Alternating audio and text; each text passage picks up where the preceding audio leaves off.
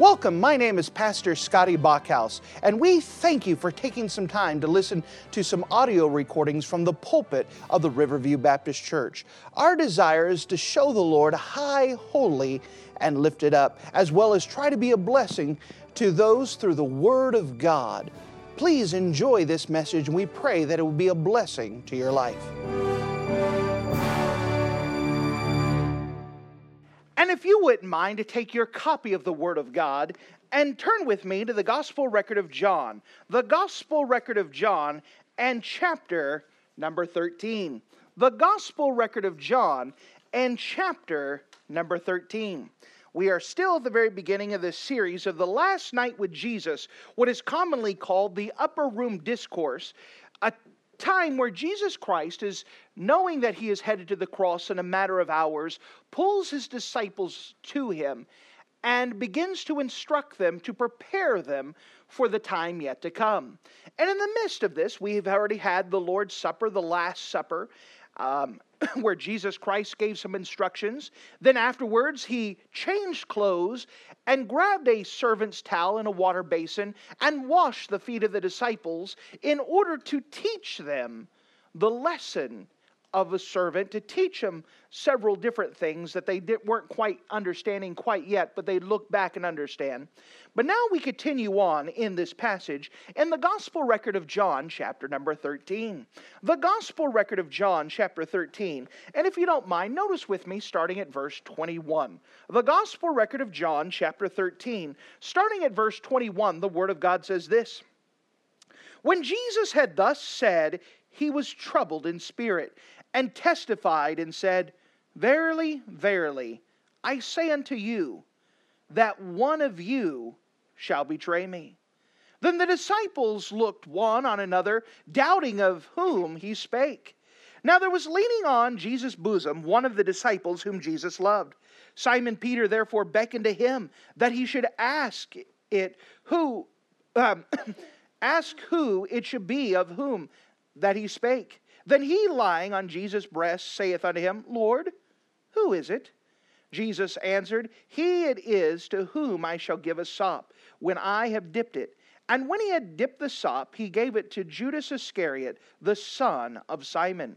And after the sop, Satan entered into him. Then said Jesus unto him, That thou doest, do quickly.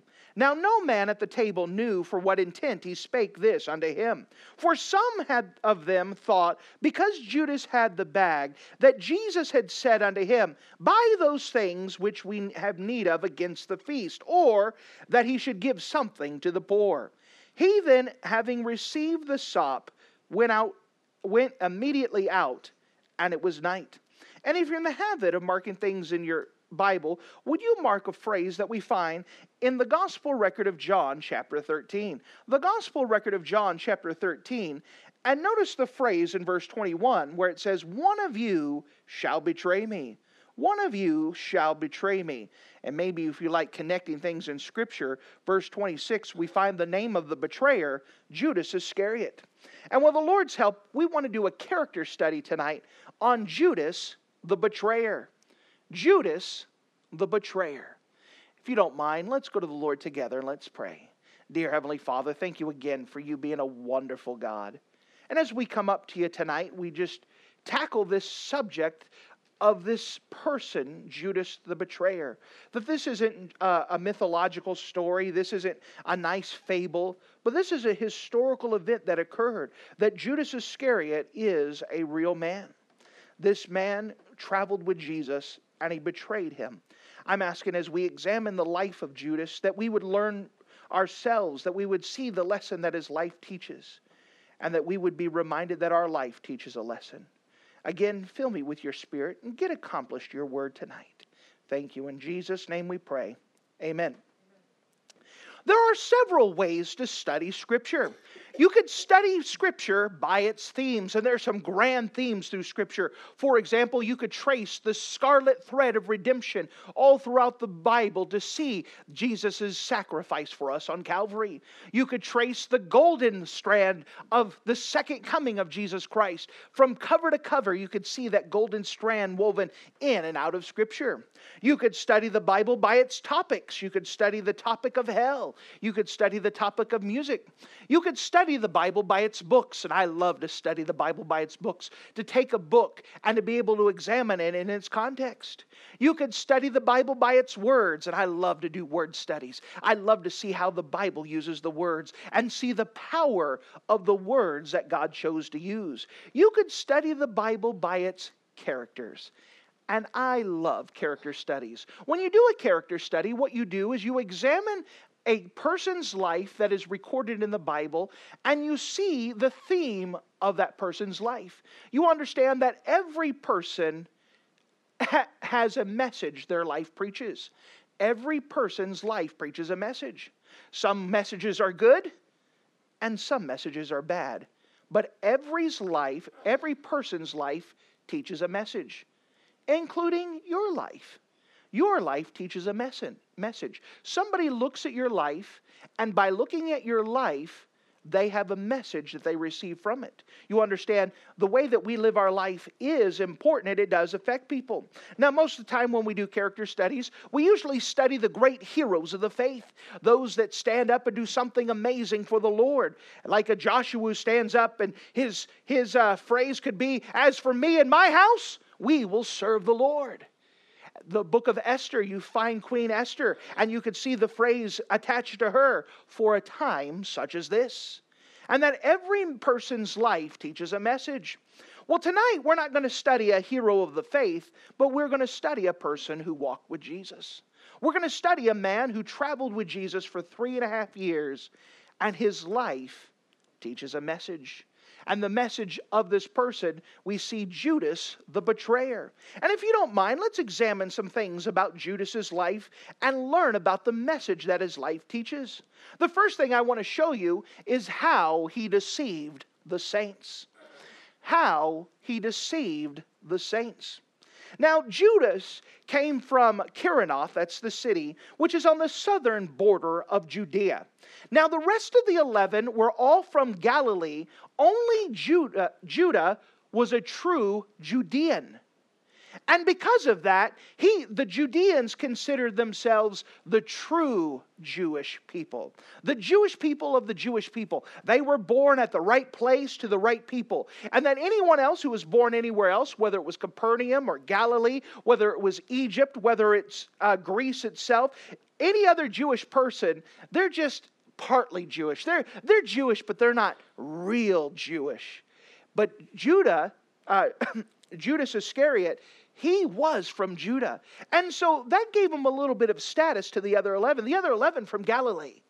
But Judah, he was from Judah. Judas Iscariot was from Judah. He was a Jewish Jew. He was a Jewish man. He was the true-blooded Jewish. He also considers himself a little bit more sophisticated than his rest of his friends. He came from the city. He came from Jerusalem. He came from the civilization where the rest of his disciples, compadres, they were fishermen. They were roughnecks. They were publicans. They were this and that. They lived rough lives. They had to work. Whereas Judah was a little bit more sophisticated than the rest of them. Now, on the outward appearance, he seemed to be one of the group. He shook hands. He participated in the functions, including this function. That in John chapter 13, we have Jesus Christ pulling his 12 disciples aside, and they have that Last Supper. Then Jesus had all of the disciples sitting there, and he washed every one of their feet, including Judas. Judas was a part of that. Judas was a part of that washing of the feet. Then after that, Jesus gave some instructions. Then he said, guess what? One of you are going to betray me. Now that shocked everyone else because they didn't know who it was. Pick it up with me as we kind of just skim over this text really quick. In John chapter 13, starting in verse 21. When Jesus had thus said, he was troubled in spirit and testified and said, Verily, verily, I say unto you, that one of you should betray me.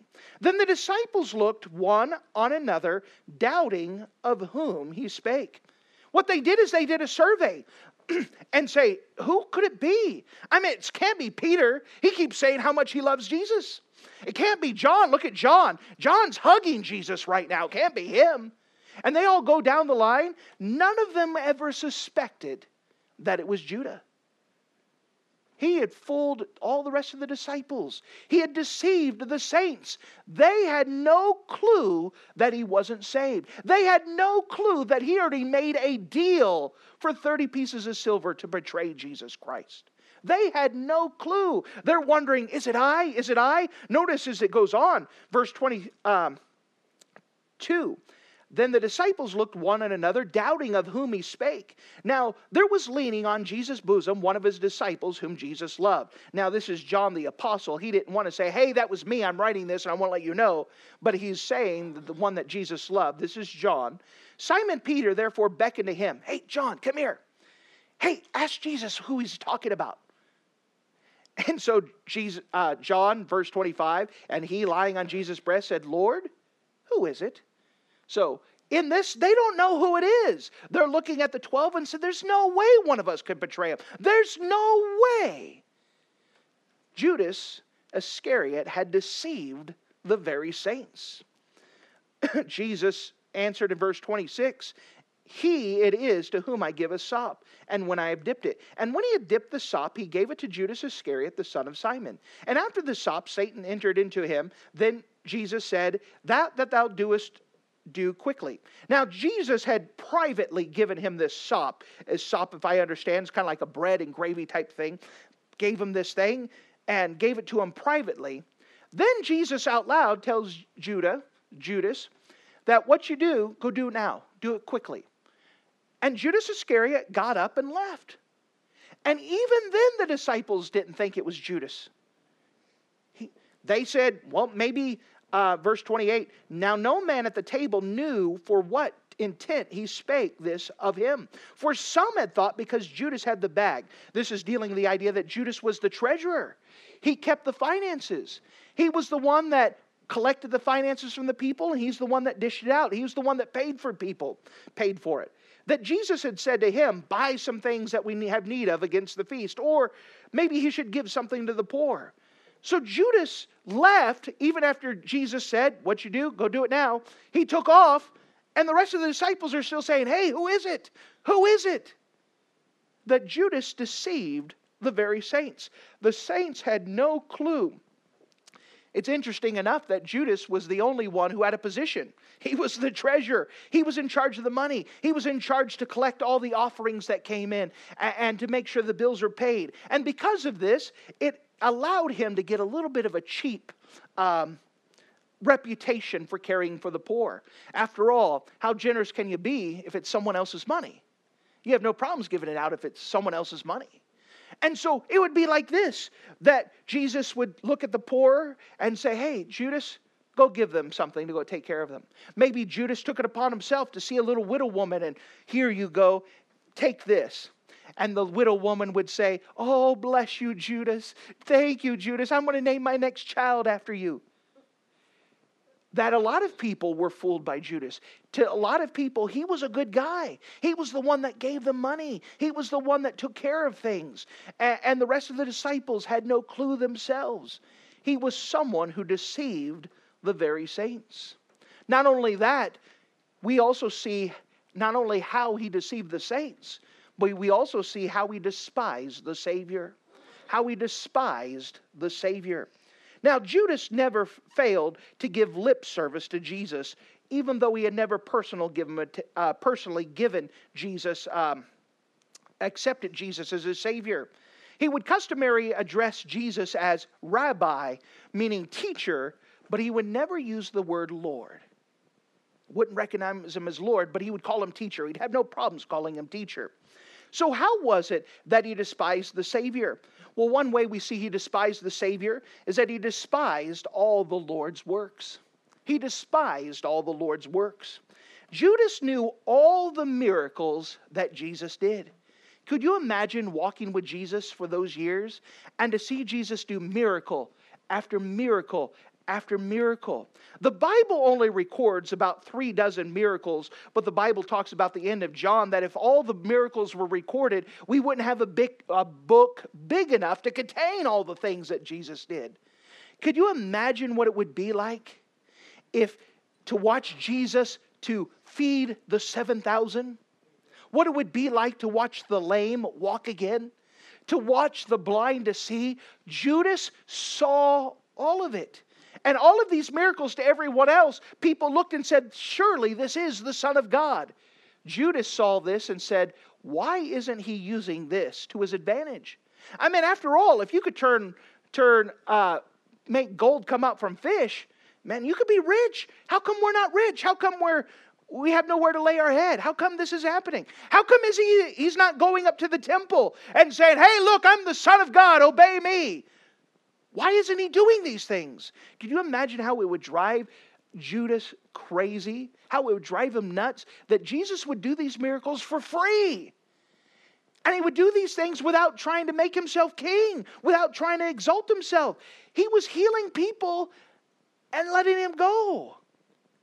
For Judas, who was not saved, this didn't make sense. If you have all this power, why not use it? And all the Jesus' miracles, instead of driving him closer to the Lord, recognizing how much power God had, he would shake his head and said, why isn't he using this power to get ahead in life? Why isn't he use this to help himself? And it would bother Judas quite a bit. He despised the Lord's works. Not only did he despise the Lord's works, but he despised the Lord's words. He despised the Lord's words. You know, even Jesus' enemies proclaimed, never a man spake like this man. Could you imagine? Not only did Judas see all of the miracles, but he heard all of the preaching of Jesus. We have the Sermon on the Mount recorded in the book of Matthew. Could you imagine what it would be like to hear Jesus say those wonderful words? Blessed be, and blessed be, and blessed be. Could you imagine what it would be like to hear him say that wonderful sermon?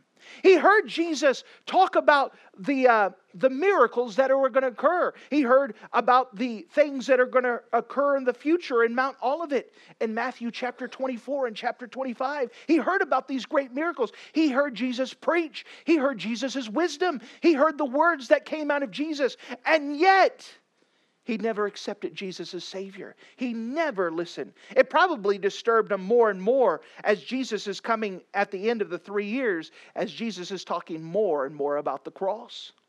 Now remember, Judas, being a selfish guy, is looking out for himself. And the more that Jesus says, hey, guess what? I'm going to go die. That's not good news for Judas. I mean, he hitched himself to this wagon expecting to get something from it. And to hear that it's going to get derailed and that his master is going to die and there goes his meal ticket. There goes the guy who's going to be doing all these miracles. What am I going to do after this? He's probably not enjoying the preaching of the cross. He's probably not enjoying the idea that Jesus is saying he's going to go die. Judas is despising Jesus' words. Jesus is trying to tell the disciples that he's going to the cross and he's going to die, but he's going to rise again. And the disciples aren't getting it. And if the disciples are getting it, Judas is definitely not getting it. What do you mean you're going to die? Are you out of your mind? I mean, you could do a lot of good if you're alive, Jesus. What in the world are you thinking? You understand, this would baffle Judas because he's all looking at himself. And he despises Jesus' words. He doesn't care what the word said. Imagine, he heard Jesus give the 8 curses, the 8 woes unto the Pharisees and to the scribes. Here he heard Jesus curse them.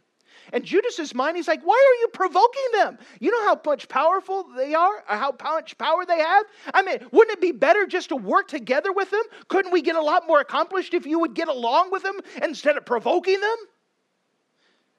Now, again, looking at Judas's perspective, this is driving him nuts.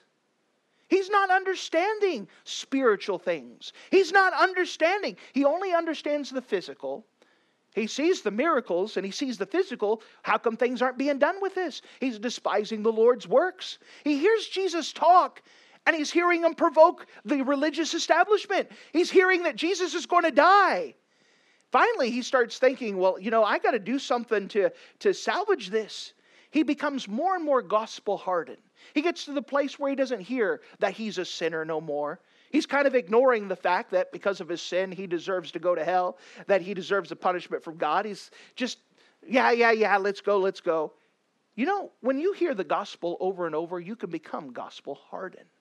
You can get to the place where you keep saying no to God over and over and over, and get to the place where it doesn't even faze you anymore. Yeah, Jesus died, so what? That's where the place where Judas was at. That he'd heard. How many times can you imagine hearing the gospel preached by Jesus Christ himself? Could you imagine how powerful that would be? And Judas got to hear it. And still said, no, that's not for me. Not a big deal. I'm religious enough. And despised the Lord's words. And at the end of it, he's knowing that Jesus is headed to the cross.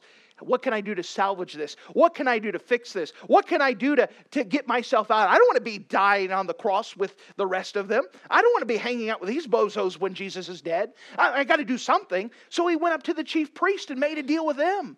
Hey, can you get me out of this mess? If I betray Jesus, I'll turn Jesus over to you and I'll get out of this and I will no longer be associated with them. I'm going to salvage this thing.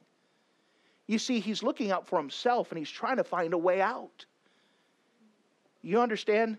Aren't you glad with Jesus Christ we don't have to look for a way out? He is our hope. I'm not looking for a way out of serving the Lord. I'm thankful I get to serve him because of what he's done for us. But he despised the Lord's works. He despised the Lord's words. He also despised the Lord's warnings. Do you know that Jesus, every once in a while, would let Judas know that he knew that Judas wasn't saved? Every once in a while, he would just say, Judas, just want to let you know up front that you're not saved. John chapter 6. John chapter 6, notice with me. John chapter 6. Now, John chapter 6 is way before he betrayed Jesus Christ. Jesus is still traveling. He's near Galilee at this time, getting ready to go into Jerusalem eventually. But he's traveling. And early on, Jesus in John chapter 6, notice with me in verse 70. John chapter 6 and verse 70. He's talking to the disciples there. Peter just confessed that, hey, I believe that you're Jesus the Christ. In John chapter 6 and verse 70, Jesus answered them, have not I chosen you 12, and one of you is a devil? He spake of Judas Iscariot, the son of Simon, for he it was that should betray him, being one of the 12. You know, Jesus was never fooled by Judas. He fooled the saints, and he probably tried to deceive himself. But Jesus let him know from time to time, you're not saved. You're not saved. Could you imagine what it would be like that Jesus pointing Judas out? Now, again, he never pointed him out in the crowd, but you'd almost see Jesus looking at Judas and saying, you're a devil. Could you imagine Judas standing there looking at Jesus? Whatever. Just ignoring the warnings. Jesus is pointing right at him and said, hey, there's something wrong here. Fix it. I'm good. He ignored the warnings. Jesus wasn't fooled. Looked at him straight in the eyeballs. Listen, one of you was a devil. No big deal. He ignored, he despised the Lord's warnings. And that's how we despise the Lord. He despised the Savior. So we understand how we deceive the saints. We understand how we despise the Savior. But let's look at one more thing in the life of Judas Iscariot. Let's examine how he destroyed his soul. How he destroyed his soul. Notice, if you don't mind, as we turn to the gospel record of Matthew chapter 26. The gospel record of Matthew 26 is a parallel passage of what is happening up in that upper room. Jesus Christ has just had the memorial supper. And let's watch this event unfold in the gospel record of Matthew chapter 26. The gospel record of Matthew 26 gives a little bit more details that we can compare this to. Matthew 26, so notice with me in verse number 20. Let's start in verse 20. Matthew 26 and verse 20. Now when even was come, he, that's Jesus, sat down with the 12. And as they did eat, he, Jesus, said, Verily I say unto you, that one of you shall betray me. And they were exceedingly sorrowful, and began every one of them to say to him, Lord, is it I? Is it I? Now the rest of the disciples asked the question, is it I? I mean, Jesus said, hey, one of you are going to betray me. Every one of them, except for Judas, had a heart to say, could it be me? Could it be that there's something wrong in my life? Could it be something that needs to be examined in my life? Is it I? Is it I? They begin to look at themselves, except for Judah. Judas said, no, I already know what he's talking about, and I don't care. He's already ignored it, set it aside. The rest of them have a tender heart. Is it I? Is it I? None of the disciples suspected it was Jesus or Judas. Jesus gave the morsel to Judas and he took off. Let's pick it up in Matthew 26 and fast forward the events. That what happens in this context is the talk that Jesus had with the disciples in John 13, 14, 15, 16, and then Jesus' prayer in 17. After this, Jesus has been praying so fervently in the Mount of Olives that he has sweated great drops of blood. What has happened is that he was praying so fervently that the capillaries inside of his skin burst, and as he begins to sweat, the blood would mix with the sweat and have great drops of blood coming from his body. And Jesus just gets through praying, and so the blood is on his body. I'm trying to paint a picture here. Now notice with me in Matthew chapter 26. Notice with me in verse 47. Matthew 26 and verse 47. And while he yet spake, hit verse 44 again. I want to get some good context on this. Matthew 26, verse 44. And he, Jesus, left them, the disciples, and went away again and prayed the third time, saying the same words. Then cometh he to the disciples and say unto them, Sleep on now and take your rest. Behold, the hour is at hand. The Son of Man is betrayed into the hands of sinners. Rise, let us get going. Behold, he is at hand that doth betray me. And while he yet spoke, lo, Judas, one of the 12, came, and with him a great multitude with swords and staves from the chief priest and the elders of the people. Now he that betrayed him gave him the sign, saying, Whomsoever I shall kiss, the same as he, hold him fast. And forthwith he came to Jesus and said, Hail, Master, and kissed him. You see what happens here? That Judas comes to Jesus. He has an army with him. He comes up to Jesus, said, Hail, Master.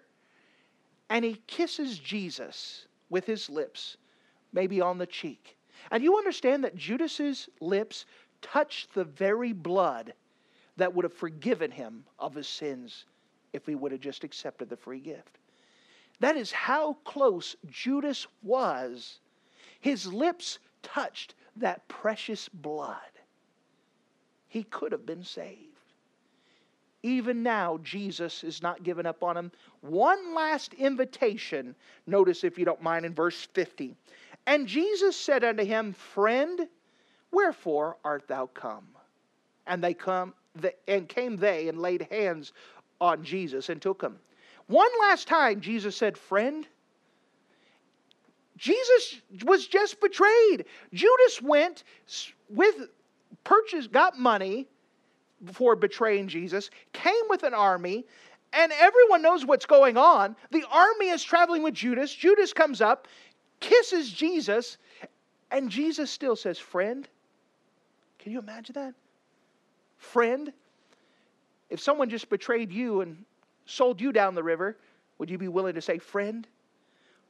One last time, Jesus is trying to open up his hand and saying, even though you've done this, friend, what are you here to do?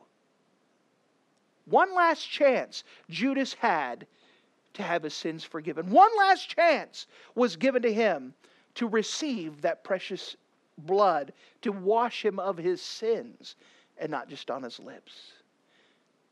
Judas could have gotten saved. Even then, Judas could have been saved. Jesus would have been willing to pay all of his price, even that one.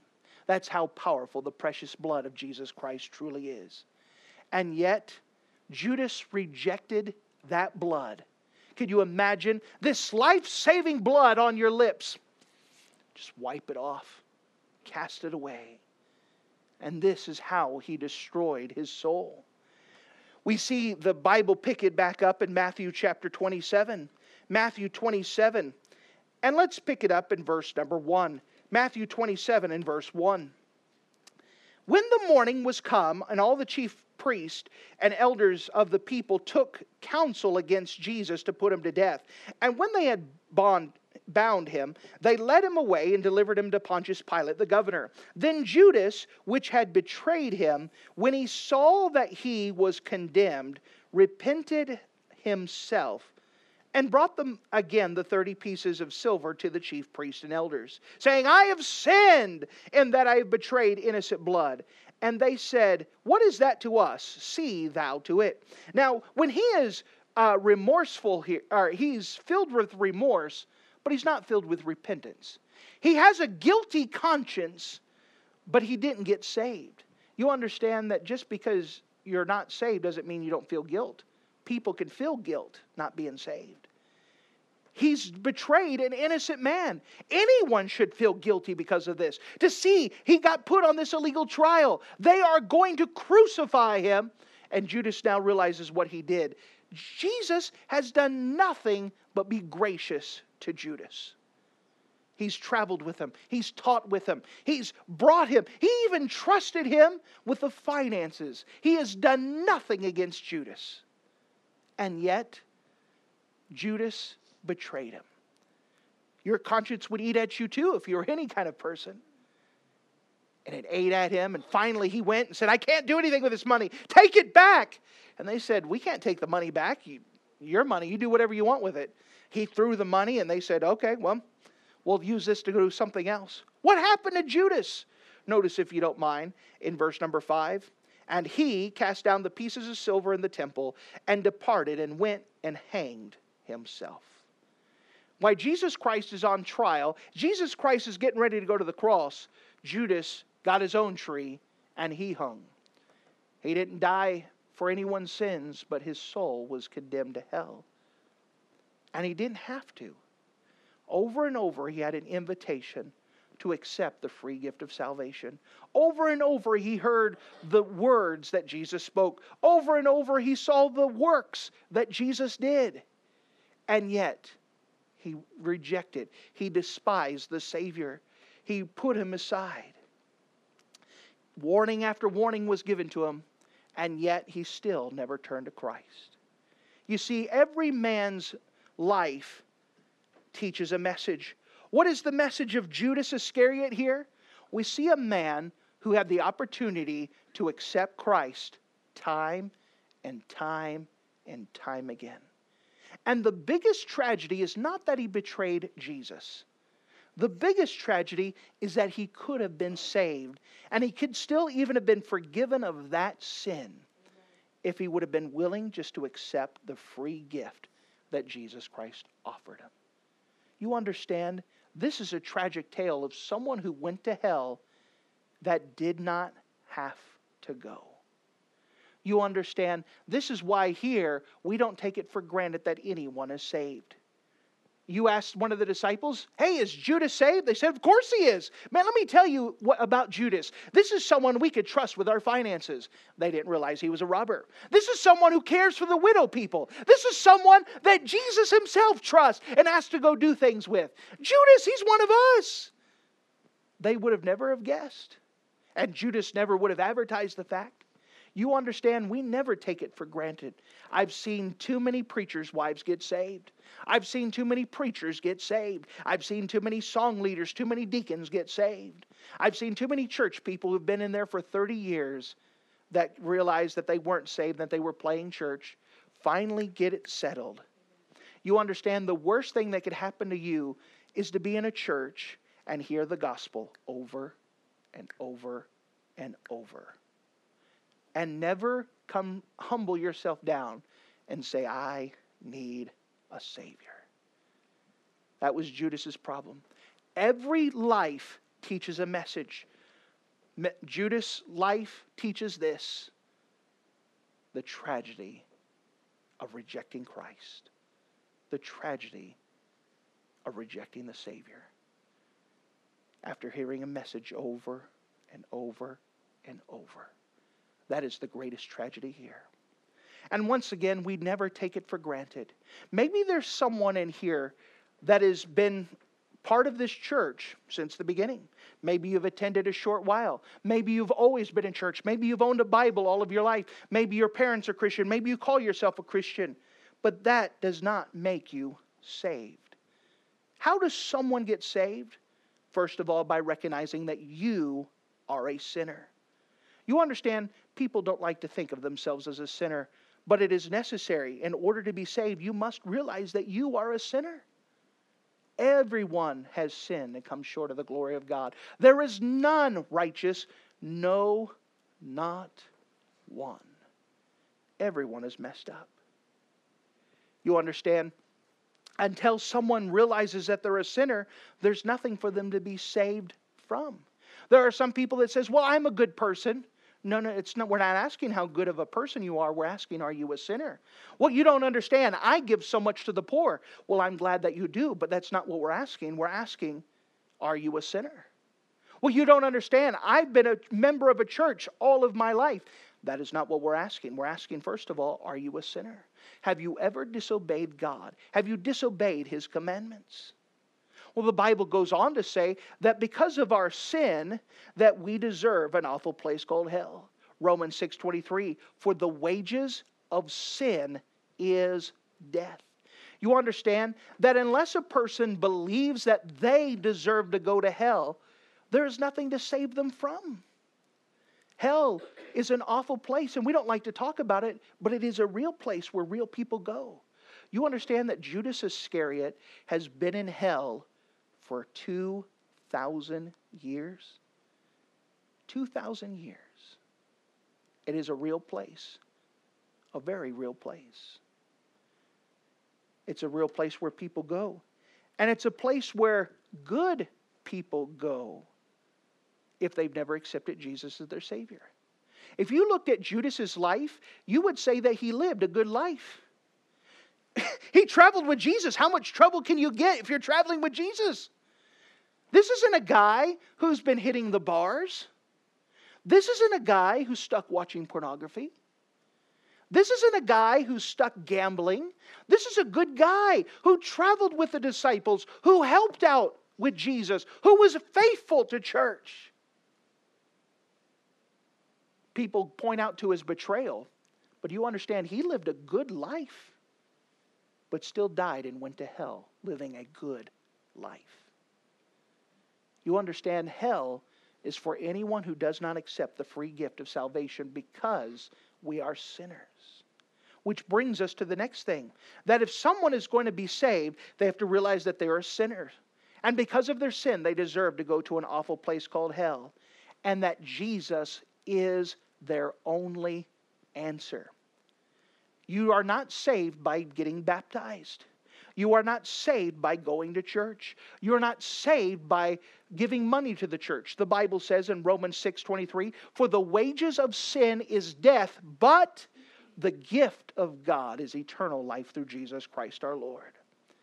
That Jesus has given a gift to all men, that whosoever shall call upon the name of the Lord shall be saved. Which brings us to the last thing, that each person must individually, for themselves, accept the free gift of God. You understand? It is basically an agreement between two parties. That, do you agree to the terms, God? And God agrees. And each one of us must personally and individually accept the terms that Jesus died on our behalf. He paid our price. And when someone gets saved, it is the moment that they accept the terms. They agree to what Jesus has done. You understand, there are many people who go to church and they believe that they're a sinner. There are some people who go to church and believe that because of their sin, they deserve to go to hell. There are people that believe that Jesus died for them. And the tragic part is that there are people that will still go to hell because they never came to the place where they personally asked Jesus to be their Savior. You understand, this is not something that we take for granted. Someone says, well, I'm afraid to say that. I'm afraid what people will think. Let me tell you what people will think. We're so glad you got it settled. Every single person who is saved will be so glad you got it nailed down. No one's going to go, oh! Everyone's going to be going, yes, we're glad that you got it nailed down. We're glad that you got it settled. We're glad that you know that you know that you know. You understand, the greatest thing that can happen is for anyone to get saved. You understand, don't let pride send you to an awful place called hell. Don't go to hell for anyone. Well, I'm afraid what people will think. Who cares what people will think? Even if they do have a bad reaction, I wouldn't want to go to hell for that. You understand? Now is the accepted time. Now is the time to get it settled. Again, we don't care who you are. You could have said you're a Christian for all of your life. If you don't know for sure that Jesus is your Savior, get it settled. Get it settled. You need to know that you know that you know that you have everlasting life. That Jesus died so that you can know for sure. And the message that we see, every person's life teaches a message. What is the message of Judas Iscariot? The message is that he had the opportunity to get saved over and over and over. And the tragic thing is that he never accepted Christ for himself. And because of that, he went to an awful place called hell. Dear friend, don't let that be you. Again, I'm not trying to get you to doubt your salvation. I'm trying to shake it loose to make sure that you know that you know that you know. That you have it nailed down a mile deep. The Bible says in 1 John 5:13, these things have I written unto you that believe on the name of the Son of God, that you know that you have eternal life. God wants you to know that you have it. He wants it nailed down a mile deep. And so if you are saved, I'm not making you doubt your salvation. I'm making sure that it's nailed down. And if you're saved and you know it, it's just cementing. But if you're at the place where you said, you know what, I just don't know. I'm thinking about it now and I just don't know. I want you to come in just a moment. We're going to give an invitation.